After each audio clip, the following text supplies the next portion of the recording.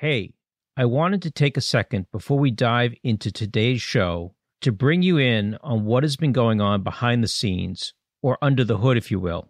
We've been at this for 4 years now. We've put out dozens and dozens of episodes, interviews with athletes, movie stars, entrepreneurs, prominent journalists, and writers. We feel it's time to shake things up a little. We're not quite ready for the big announcement, but I want to give you a bit of a heads up to let you all know that we're working on a brand new name and logo to be announced shortly. We produced this show with a lot of love and hard work, and we're proud to release it to the world. If you enjoy our content, there's one thing you can do for us. Help us reach new listeners. Get your spouse subscribed to our feed. Tell your grandchildren, share, retweet, give us a review on Apple Podcasts. You get the gist. Thanks in advance, and now on with the show. 1, 2, 3, 4, 5, 6, 7, 8, 9, 10. Jay, do you hear me well? Okay. Hi, I'm Jay Ruderman, and welcome to All Inclusive. Stories of activism, change, and courage. This is all wrong. I shouldn't be I say put mental health first, because if you don't... This generation of Americans has already had enough.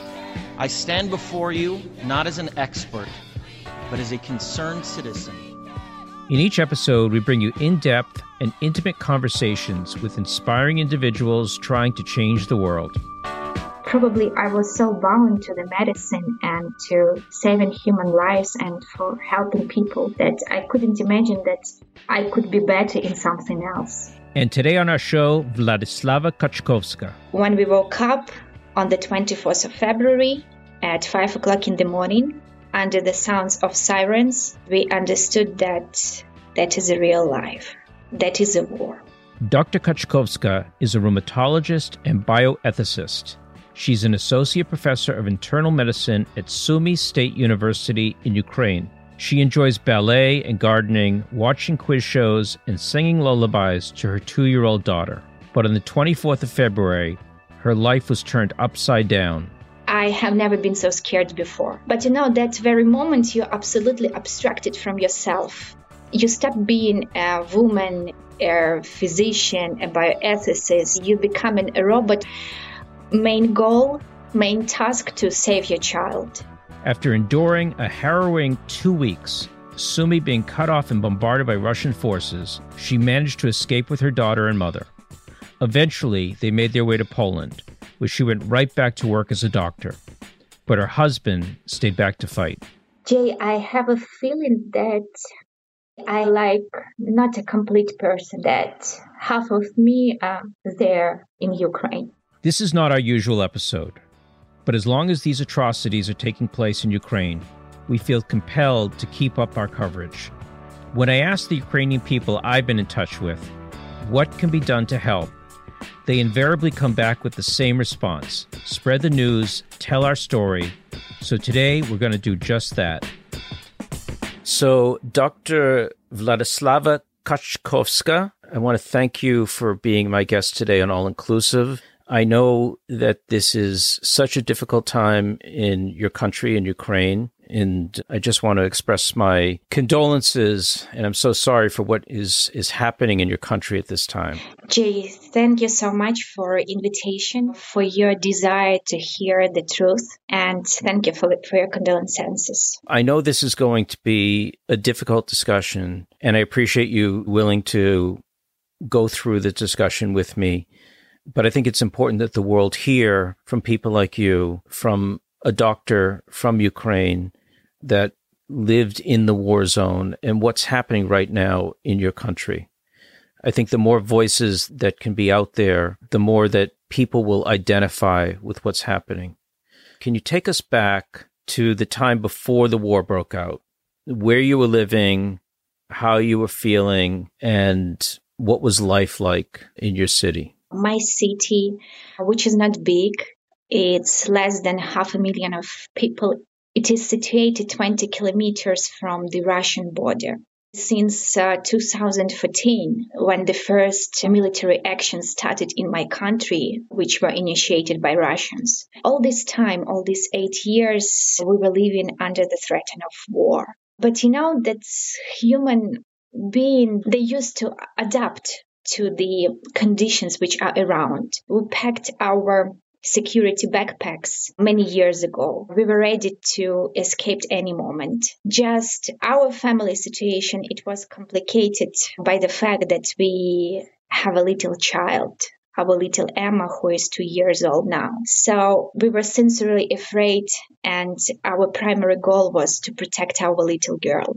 As a physician, I constantly work with patients every day. I was repeatedly asked by my patients, like, do I really need to start my treatment if the war is going to begin tomorrow? Honestly, no one believed that it could start it really. When we woke up on the 24th of February at 5 o'clock in the morning, under the sounds of sirens, we understood that that is a real life. That is a war. I understand that you are from the city of Sumy, and before the war broke out, you were working as a doctor in a hospital. Can you tell us what type of medicine you practiced? Yes, sure. I'm a rheumatologist, and also I work as a tutor for medical students at the medical university in Sumy. And also I'm partly bioethicist, and I continue my education now through the master online program at the Loyola Chicago University. Also, I'm involved in the scientific work, so the field of my activities is pretty wide. Now I'm sitting here so far away from my home, and I so missed that feeling to be tired of that routine work which I had every day. Can you tell a little bit about yourself, about why you decided to become a doctor? It is a very easy story. I grew up in the family of physicians. When I was a little child, I was spending nights on night duties with my mother. It was difficult for me to imagine something else. When I was a little child, I remember that our family dinners was a discussion of difficult clinical cases, my mother and father. Probably I was so bound to the medicine and to saving human lives and for helping people that I couldn't imagine that I could be better in something else. And I think our listeners should know that you have an extensive resume with many different accomplishments as a doctor. Do you have a partner, a husband? Yes, I have my lovely husband, and he's in Ukraine now. I'm sure this is such a difficult situation for you, but tell me what happened on the 24th of February. When the war broke out, tell us about that day and the days after that. Yes, sure. We woke up on the 24th of February in the morning. I was the first one. I heard the sounds of sirens. I understood that the war has started. And the first feeling was, I have never been so scared before. But that very moment, you're absolutely abstracted from yourself. You stop being a woman, a physician, a bioethicist. You become a robot. Main goal, main task to save your child. But fear didn't exist for a long time. Second mental stage was hatred and anger. When I saw on the first day of the war how Russian military tanks moving through the streets of my pretty, calm, so convenient and comfy town, when I saw how the Russian military troops just walking by the streets and parks where we usually have our family promenades, that feeling, anger and hatred, it was very new for me because all my life I've been working as a physician with a primary goal to save human lives and to save human dignity. So I was trying to work with that feelings, but unfortunately they are persistent. Next, I was trying to do something.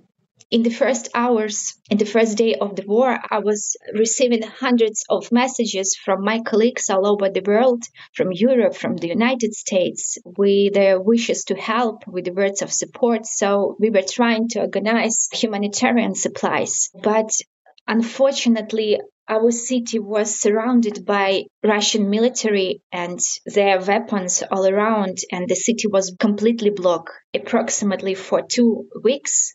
And every hour tried to deliver drugs medicines, some things which our military needs. Even we were trying to do that with the help of Red Cross vehicles. But the next feeling which I felt was extreme care and union of people inside of the country and of our friends from abroad.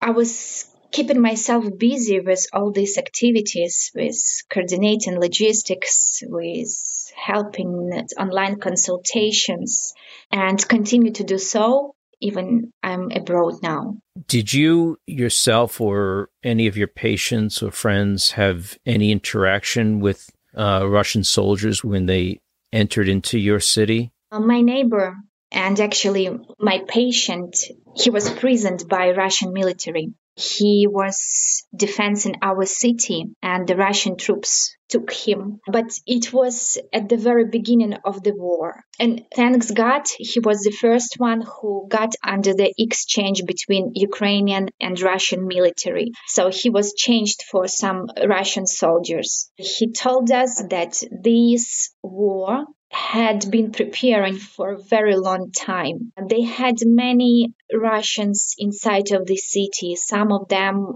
were working in the administrative buildings in our local governments.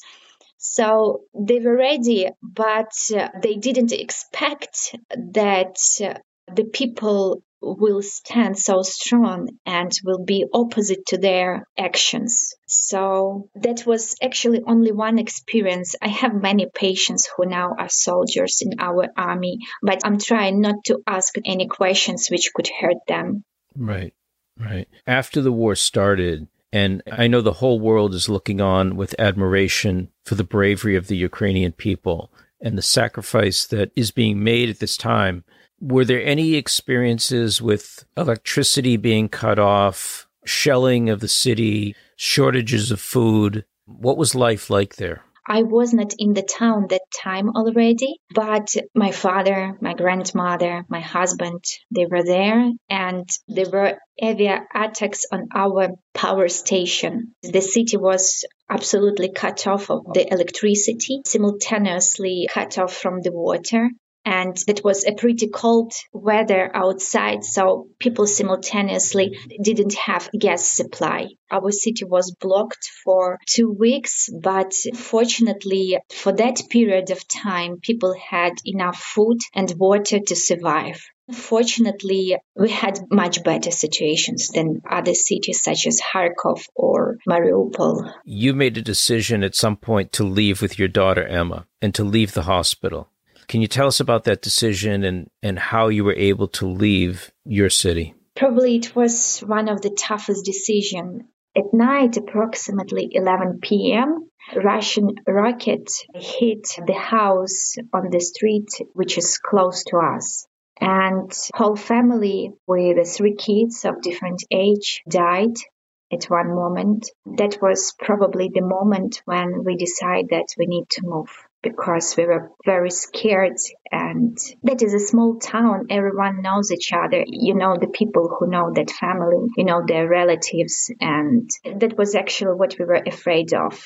After that, Ukrainian administration, during the negotiation with the enemy part, they decided to open humanitarian corridors from our city. We moved to the western part of Ukraine. We stayed there for a couple of days, and we heard the news that the enemy preparing the attacks from the side of Belarus. And it was, again, pretty close to us. We didn't believe that they would start the war. And at that time, I got several offers from European universities, and we decided to move in Europe for a couple of months, I hope. Were you able to leave by bus or by train? By my car. And did you leave just with you and your daughter? We left with my daughter and with my mother. And how long did the journey take you to leave from your city to get to safety? In general, the trip took 2 days. The scariest moment was to cross the border of Sumy region. That was the scariest part because we have these military hours. We can't move on the streets after the 10 or after the 8. It depends on the region. So approximately 2 days and then 2 more days while we were moving to Europe. So let me ask you, on your 2-day journey, what was it like? Where did you stop at night? Did people help you along the way? We have that feeling of amazing unity now in Ukrainian society. And it was not a problem at all. People are given their rooms in their houses. We have many friends who were already in different points in Ukraine. So while we were driving, we were just connected, and I was receiving a lot of invitation, much more that we could handle at that time. So, and which border did you end up crossing? It was Ukrainian-Poland border. Imagine a long line from hundreds of cars which are driven by men to the point of border, and then men just went out of the car. They kissed their wives, kids, pets, and they are going back in Ukraine by foot. I was looking at that emotions, and I was supposing they saying goodbye to each other and they don't know when they will meet again. I think it was one of that moment when I see this huge tragedy in our society. I can't even imagine the emotions and being torn away from people that you love. And I understand from the news that men are not allowed to leave and are required to stay and fight in Ukraine. How has that been for you to say goodbye and to see him stay there when you were able to go to safety? Jay, I have a feeling that I like not a complete person, that half of me are there in Ukraine. And there are different families, there are different relations, but we had amazing family life. We had our everyday dinners. We were gathering together, discussing our days, playing with our little Emma. We built up a perfect schedule with a 2-year-old child. We were enjoying of each other and we were helping each other and substitute with different activities. As every woman, I can handle everything by myself, but I'm so missed him. I miss our usual family life. Are you able to stay in touch with him? Yes, thanks God we have an opportunity to communicate every day. And how has Emma been able to handle this situation? Does she ask for her father? She's only 2 years old, but does she have any understanding of what's going on? I'm happy about the fact that Emma's perception for 2-year-old child is like we are traveling and we are having a vacation. I will, when she will be much more conscious, I will tell her for sure every detail about this horrible war. Now, thanks God, she seems happy. But every evening we had a family tradition before Emma was going to bed. We were gathering together, singing songs, lullabies with my husband and Emma's father. And she's very bound to him. Будет небо, пусть всегда будет мама, пусть всегда буду я. Just before the interview, I received a question from her like, where is my father? I'm starting to lose myself in answering her, where is he? Because I don't know how to explain to the 2-year-old child why our father is not with us. I love you. Open, shut them, open, shut them. Give a little clap, clap, clap. Open, shut them, open, shut them. Put them on your lap, lap, lap. So difficult. I can't even imagine what you're going through right now. Have you relocated yourself for the time being in Poland? We're in Poland. As I told you, I got an invitation from the Wrocław Medical University. My colleagues here, they are very helpful. They are very caring. We stay here in the students' hostel. We have a very tiny room for us three, but still don't need to hide in the shelters and we don't hear the sounds of sirens. And I'm happy that my child is safe. But Jay, my biggest wish is to come back home. Are you able to practice medicine in Poland right now? Are you able to continue with your career in the meantime? Yes, Jay, I'm able to do this. Now many governments in many European countries open such possibilities for Ukrainian physicians, especially if you worked preliminary in the medical institute. Because of some language barrier, I understand Polish language, but unfortunately I can't speak it fluently. So I joined the English division for English-speaking students, and I'm able to continue to practice medicine because currently in Poland there are many Ukrainian people. So most of my patients, they are Ukrainian and they speak Ukrainian or Russian. So are you practicing in your field, or are you helping in all different types of medicine for Ukrainians that are now displaced? Yes, I'm trying to do my best because I understand that in this situation, I'm in better position. At this time, I can help my people. Any medical help with consultations, with directions, with drug supplies, everything what I can do, I'm doing that. Do you know, Dr. Kachkovska, what's the situation in the hospital where you were working in Sumy before you left? I'm in a close contact with all my friends, all colleagues who stayed there. And we got good news that the hospital will start work tomorrow. It will be opened. So I suppose that they will have a limited profile, mostly working with, we have now many wounded soldiers, by the way, from Ukrainian and Russian sides. So I know that my colleagues are treating Russian soldiers as well. We also resumed work of our university in the online format. I continue to work with my students, probably since last week. So we're trying to be back to life and to bring back to life our students, our colleagues, our country in general. So, there's some good news that the hospital is operating. There's some positive news, despite the fact that you have lost people that you knew personally during the war. I think it's important to note that on a humanitarian level, Ukrainians are helping Russian soldiers who are being wounded, because we see pictures of Russians, of their army, leaving them behind. It sounds from what you're telling me that the Ukrainian medical system has stepped up and has decided to take a very humanitarian approach to people who've been hurt in this terrible war. Yes, it is so, Jay, and I think it should be so. It is an ethical approach. It is a common morality which should exist. I commend you on that.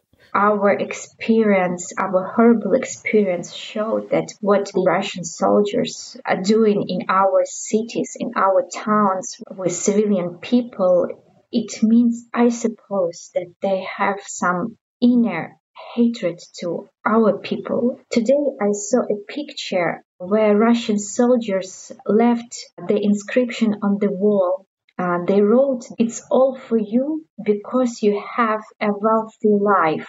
So I can't even imagine what are the feelings and what are the thoughts inside of their heads to do that cruelty what they are doing now. I can't explain that. There are some rules. There should be some morality. If you want to invade other territory, do it with the army. Don't kill the civilians. More than 200 children are dying now at the moment. What do you think that we can do, those of us that are in the West, in Europe, in the United States, around the world? What can we do to help the situation in Ukraine today? Jay, thank you for your wish to help. We're asking you for informational support to let all the world know what is really going on. I was listening yesterday the interview of Peskov, Russian speaker, with a British journalist, and it's complete nonsense. So we do sincerely appreciate the honest information about what is really going on in our country. Now the war has turned into genocide. From all those pictures which you probably can see from the Kiev regions, from the small towns, it's a horrible things going on. And also, we are asking the world to support us. We need care and help. We need help to support our strong army. I suppose that our army is standing now not only for Ukraine. They are standing for the whole world, for the peace in all Europe. Please support them. Thank you. So do you think that in the near future you'll go back to Sumy? When do you think it'll be safe to make that trip back? As soon as we get official documents which will be signed for peace, as soon as we will hear that the war stopped, we are ready to go back home. It is very difficult to wait. I have night dreams about my beautiful house. I'm a gardener. I have my small plants, so I'm dreaming to go back, and it's the season already started and missing it. So I'm waiting for the official announcement. And as soon as we will hear it, we will go back to Ukraine. I want to say I'm so sorry for what you've gone through on a personal level, you and Emma and your husband, and that your lives have been upended, but also for all of your friends and neighbors who've lost their lives through the invasion of your country. I pray and I hope that things will become better. And I really appreciate you taking the time out of your day to tell us and to tell the world your personal story of what happened to you. Is there anything that I didn't ask you that you feel like you want to say that's something I left out? Jay, I sincerely believe in God, and I know that He's great and He sees everything. We pray for the victory, and we pray for this nightmare for my people to be ended soon. So powerful. I just want to wish you and your family health and safety, and for all the people of Ukraine. I hope that you'll be able to return home soon and get back to gardening and all those things that you love in life, and that Emma will grow up in a peaceful country. Thank you so much for being with us today on All Inclusive. Thank you so much for inviting Jay. Have a good day. Oh, I'm sorry, we don't see good day now. Now we're saying have a peaceful day. You too. Yes, have a peaceful day. All Inclusive is a production of the Ruderman Family Foundation. This show is produced by Yochai Maital, Jackie Schwartz, and Matt Littman. If you enjoyed this episode, please check out all of our previous conversations. Look up All Inclusive wherever you get your podcasts. As always, if you have an idea for a guest or just want to share your thoughts, I'd love to hear from you. You can tweet me at jruderman or email us at allinclusive@rudermanfamilyfoundation.org. If you enjoy our show, please help us spread the word. Tell a friend or family member, or consider writing a review on your favorite podcasting app. That really goes a long way. I'm Jay Ruderman, and I'll catch you the next time on All Inclusive. Au revoir, but not good.